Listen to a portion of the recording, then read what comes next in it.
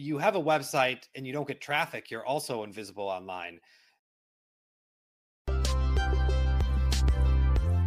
This is the Business Storytelling Show with Christoph Trapp. Name a top 20 storytelling podcast and a top 5% podcast globally. Christoph chats with thought leaders and experts to share tips and tricks that can help you tell your company's stories better to drive business results. Available wherever you listen to podcasts, live streamed on major social media channels, and part of the DB&A television network, available on most U.S. television sets and streaming on Roku and Amazon Fire. Here's Christoph with today's episode. Let's go.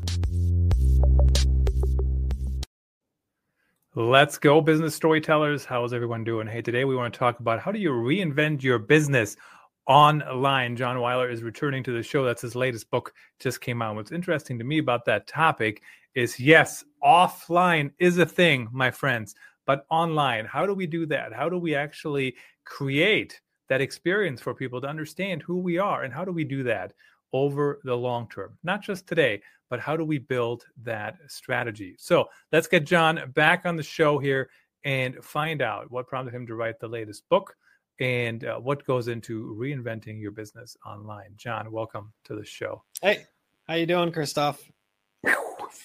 Nice to see you again. The new book is out. Thanks for having me again. You bet, absolutely. And a great read.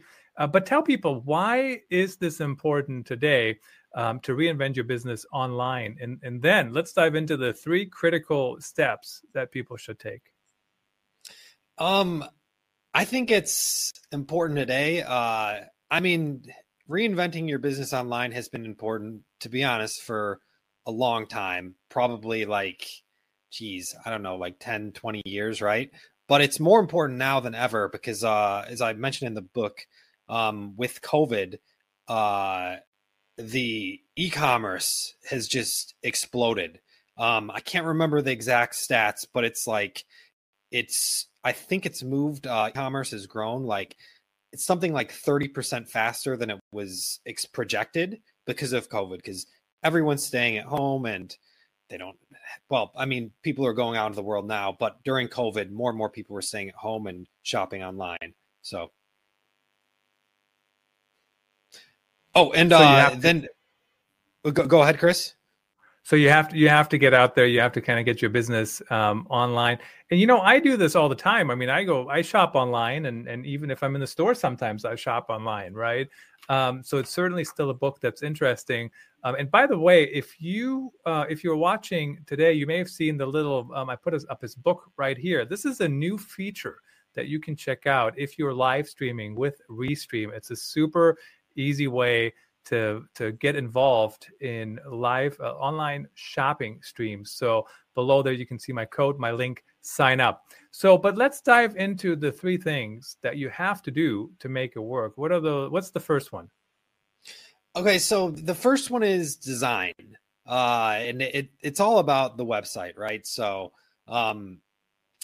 actually before getting into that, so the 3 are design, copywriting, and marketing. And this is a key point of the book. Because if you just focus on one thing, then you're not going to, if you just focus on one thing, then there's a chance that the other two things you need to focus on might not be in good shape. So if your copywriting and design are good on your website, but you're not marketing, nothing's going to happen. If your marketing is great and your design is great on your website, but your copywriting is really poor, again, nothing is going to happen. This is such a key point of the book, and I think it's really more important than ever in the world today. And honestly, not even in just marketing. I think it's important in so many aspects of just people's lives in general. Everyone wants to specialize these days, doctors, people, and just their normal business life, and specialization is good, with your career, and obviously for doctors in careers, you can make more money and stuff like that. But it's also good to have kind of a general focus, because if you're not looking at all the different parts, you could miss something. So yeah, that's why focusing on, I talk specifically about 3 critical areas in the book, because Yeah, just one thing is not enough. So when you talk about not specializing or do specializing, so I do have mixed feelings on that, quite frankly, because I think everybody in content strategy has to have a certain level of a foundation, right? And that foundation means you have to be able to create content. Now, what that actually means is very debatable, right? Like, we're creating content right now. As long as I know how to ask good questions, and as long as I know how to, have a good conversation and produce a good show, that's content. I don't have to be able to write. But if I'm going to turn this content into an article, I certainly have to be able to write. If I put it in my into podcast, I have to think about that. By the way, I just got distracted. Do you see the little thing that says someone just scanned the code? Is that on the live stream, or is that just on the back end? I don't see it actually. No. So right now, since we are using the new Restream functionality, 3 people have already scanned the QR code. So that's kind of cool to see. Oh, thanks. And we have people watching on Amazon. So when you talk about specialization, so should people specialize, or should they not? Or should they hire a team that has different specialties on it? See, I think what you're getting at is a really good point. Like, okay, so you have your podcast. You don't have to write, and to be honest, you should not try and do everything, because you only have so much time. I mean, for example, I'm calling in from Bangkok, and my wife and I today, we just were at a meeting with a lawyer to get start on my wife's green card process. So this is an example of just like us, like hiring. We don't want to do this ourselves. So it's good to bring in experts. But I guess my point is that like, you don't have to do the copywriting, design, and marketing all by yourself. You can have other people bring in to help you with them, but you should be thinking of them as a whole. If you don't want to do them yourself, then make sure you get other people who are experts to help you, if that makes sense. Oh, geez. Yeah, it totally makes sense. And, it's interesting. You got to figure out who are the experts that you need. And in your book, you talk about SEO, for example, right? And all these different things. And what's interesting to me is sometimes people think they know, right, how to do SEO, or they think they know how to do a certain thing. So how do you determine who you should hire and who you should actually work with? And before you answer that, John, I do want to mention really quickly, if you guys are watching on Amazon, if you're not watching on Amazon, Christoph Trapp on Amazon, Google that and you'll find it. All the stuff you see around me, my backdrop, my lights, my microphone, you can order that in the carousel on Amazon.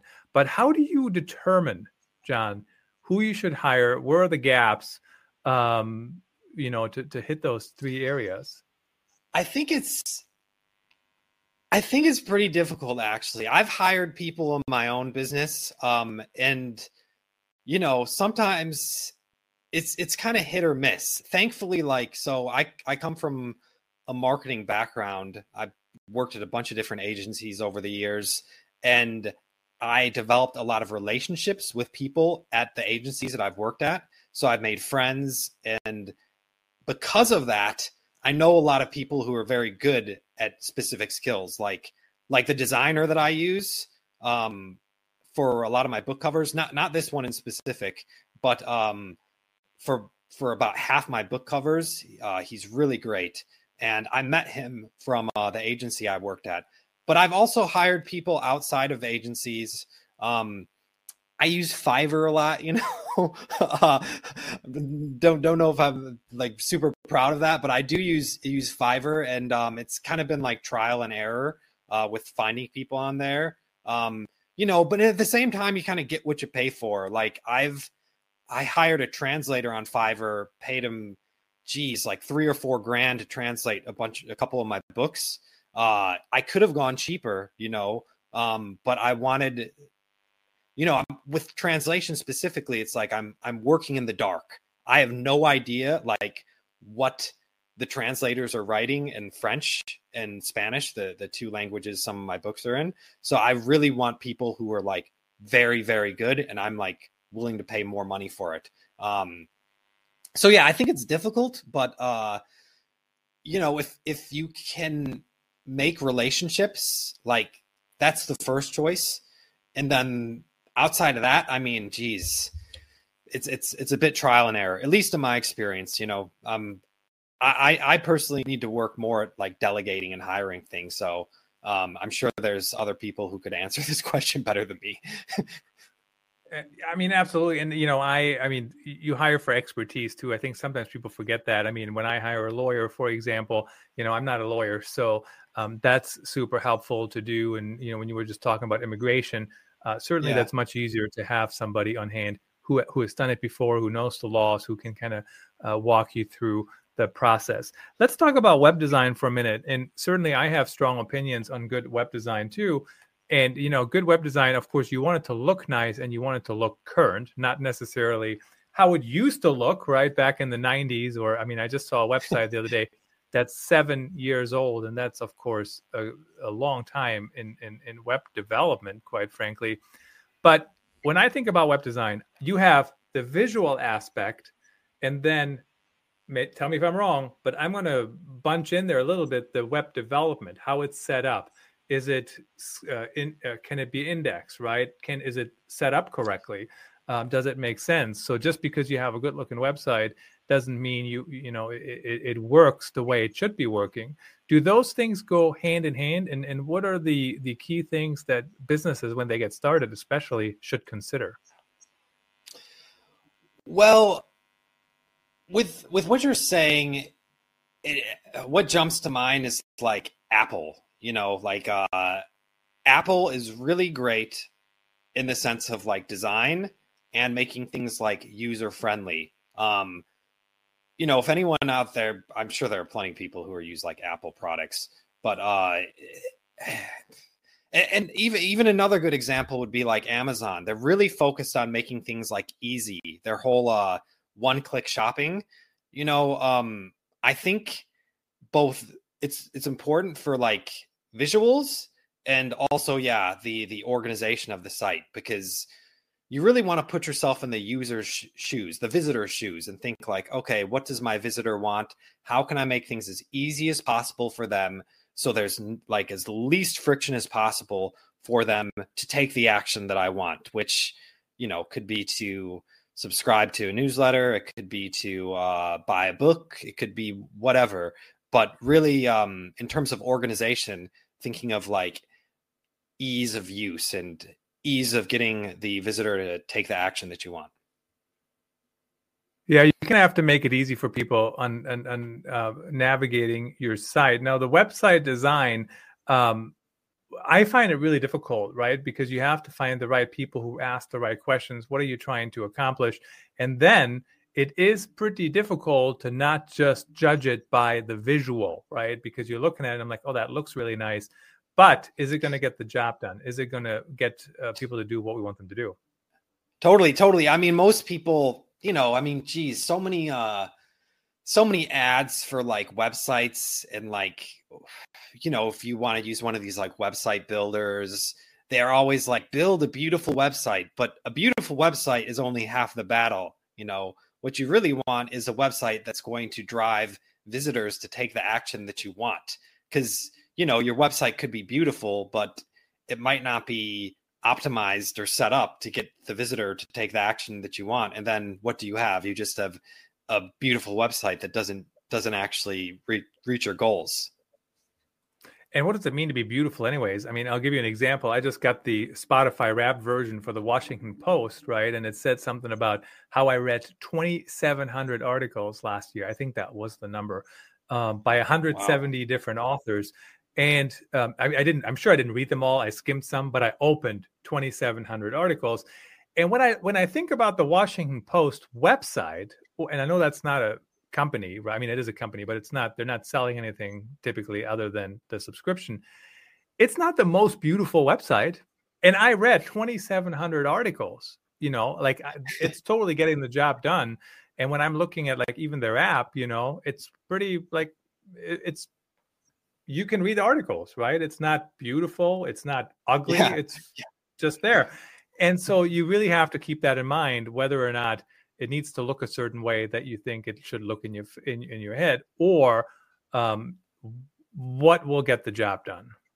Yeah, beautiful is the wrong metric to be measuring. It's because it doesn't, your website doesn't have to be beautiful to be effective.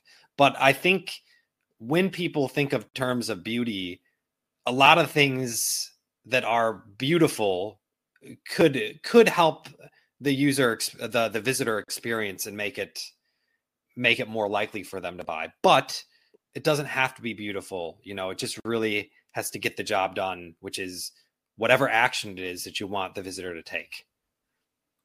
Very interesting. So let's talk about copywriting for a couple minutes. And copywriting is certainly an interesting topic to me. I would not consider myself a copywriter. I consider myself a content marketer. And of course, some people think every writer should be able to write everything, right? And recently I wrote about whether or not you should write your podcast as a script, right? So do we create a script and then you and I just read the script, basically, which that's a whole different form of writing, right? I don't really do that writing ever at all. And certainly, so how do you give us a definition of copywriting? What kind of people can help with that? And how are they typically trained? And how do you make sure you have them?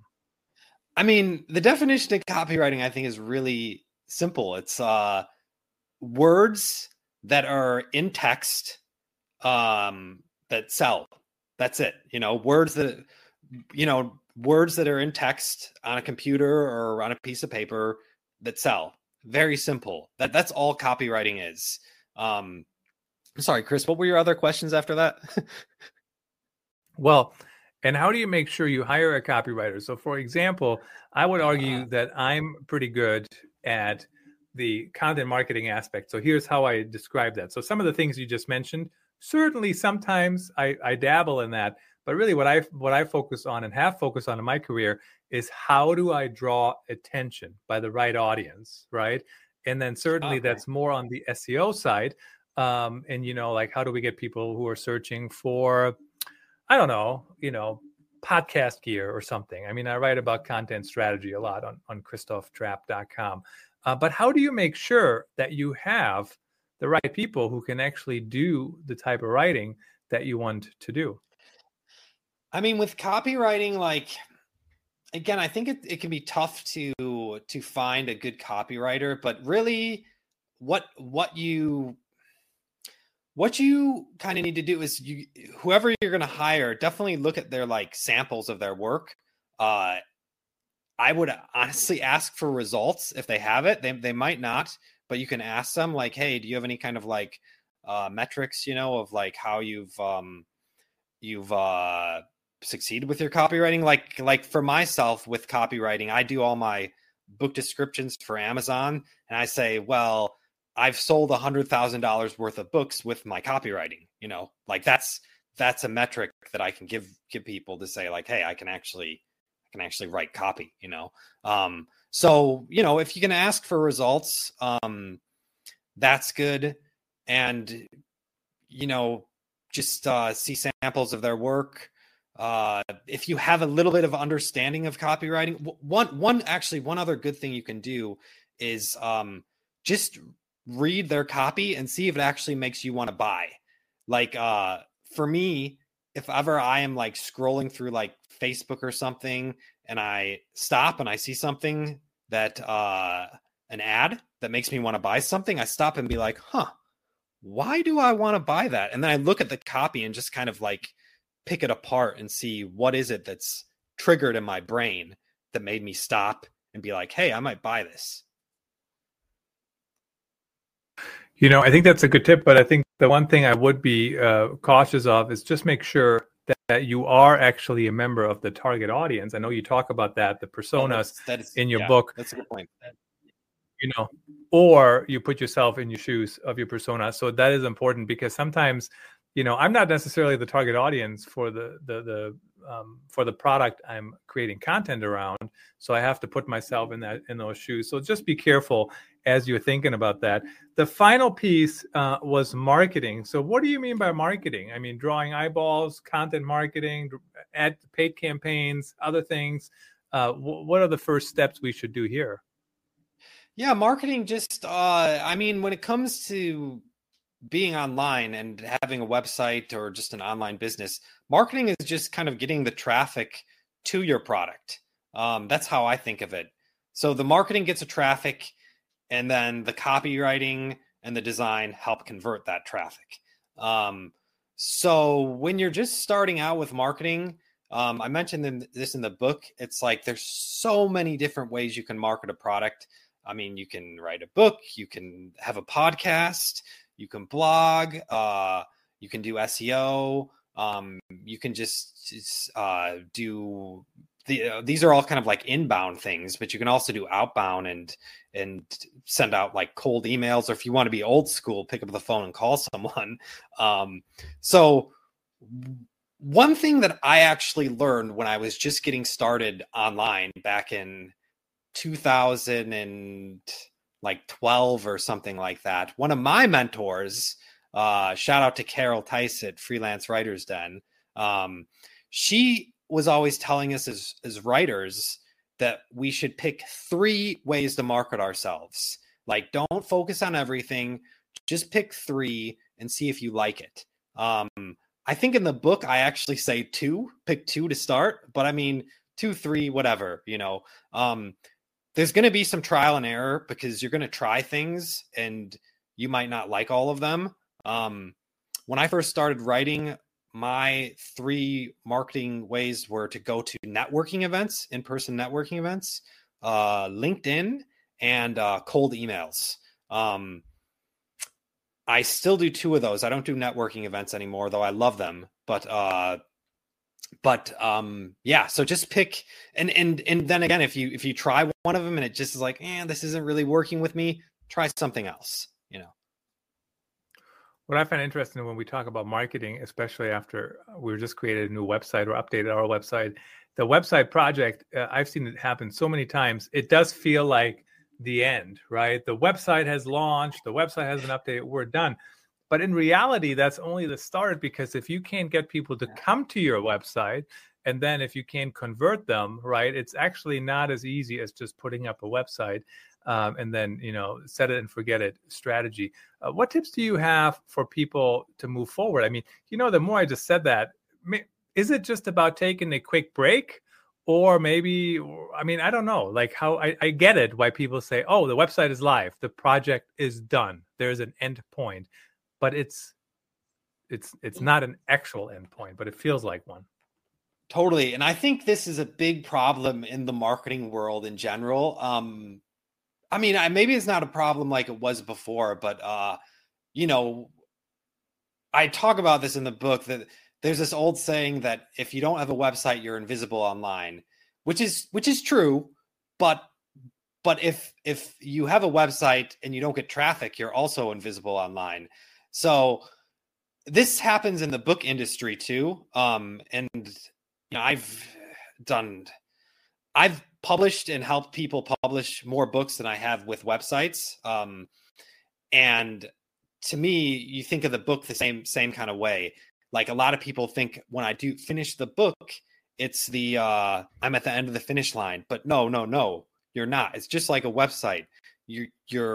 You still, if you want people to buy your book, you got to keep going.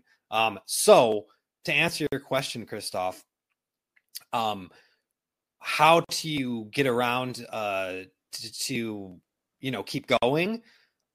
For me, whenever I'm doing a book or helping a client with a book, we think of the marketing plan immediately. Like, as immediately as I come on board, we're starting the marketing plan. With my own books, I'm thinking about the marketing from the start of even writing the book. I'm thinking, okay, will this book sell? How can I make it sell? Who's the target audience? These kind of things. So I think with a website as well, because you should have this kind of mindset.